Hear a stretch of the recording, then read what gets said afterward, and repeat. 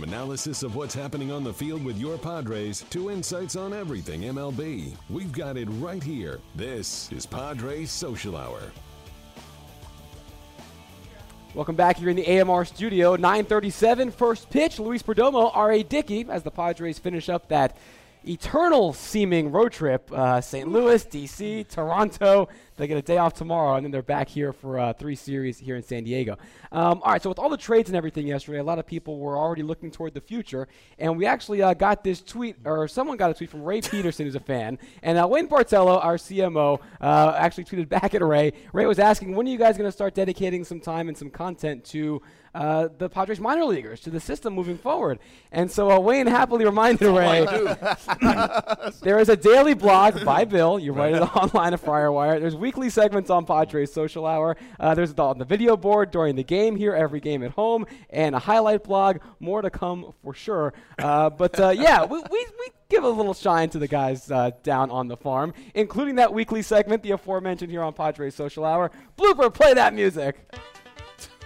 Time to go down on the farm with Farmer Bill. I like that. Scans, I like that. Scanning with the dance. All right, so Bill, you put this out, and this will be up on FriarWire today for anyone who wants a little bit more of an in-depth look. But let's highlight a couple of guys now, and this is brought to you by Pacifico. And let's start in AAA, where Tyler Lindsey did something that no one in Chihuahua's history has ever done last week. Right.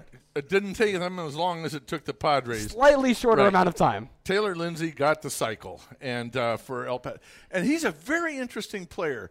He came over in the Houston Street trade, and he was one of the leading prospects in the Angels system, and he struggled for a year and a half in the Padres system. In fact, was struggling again this year.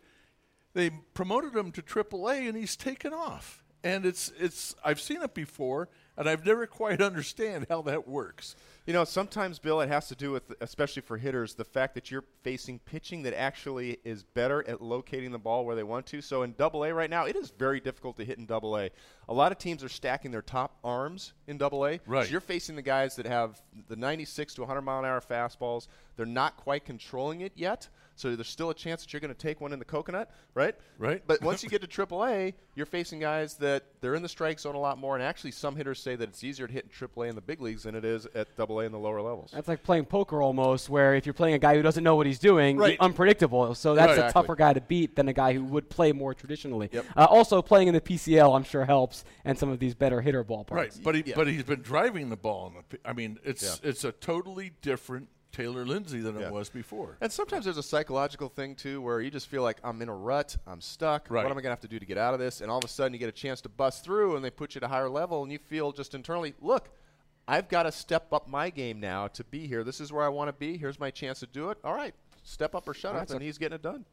And congrats, Taylor Lindsey, on that first cycle in Chihuahua's history. Let's keep this thing moving along. Now let's head down. Still the morning. Head down to AA, where Kyle Lloyd had a great start last week, and he's got an ERA right around 2 for the month of July. Right. He's the 4th lowest ERA in the Texas League in July. This is another player who's been coming along, had 7 shutout innings last week, has had really good starts for the last month, and he's one of those guys who's put himself on the radar, Kyle Lloyd. Yeah, not an easy place to pitch either. That is a hitter's league. It's hot. The ball flies in that league. And it was kind of interesting looking at that picture that they showed before that. The still of him looked like he had a split-finger grip going. Right. But this is where guys can start putting themselves on the map.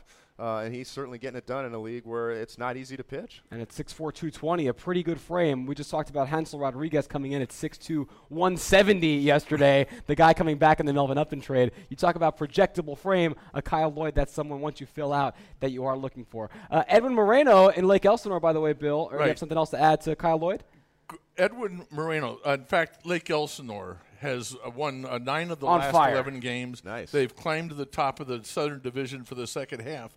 And in those 11 games, Edwin Moreno hit safely in 10 of those games. Wow. 16 for 44 with 4 doubles, 3 triples, 4 home runs, and 15 RBIs in 11 games. I think that's pretty not good, bad. right? That's not I think bad. that's pretty good. That's a nice Edwin couple Moreno, months right there at work. yeah, huh? Nice let outfielder. alone for 10 games. So that's Edwin and Lake Elsinore both hot. And the last guy we want to touch on briefly, Cal Quantrill, the number one draft pick. He's figuring it out. Right. Well, remember, he didn't pitch at all in college this year because he was rehabbing from Tommy John surgery.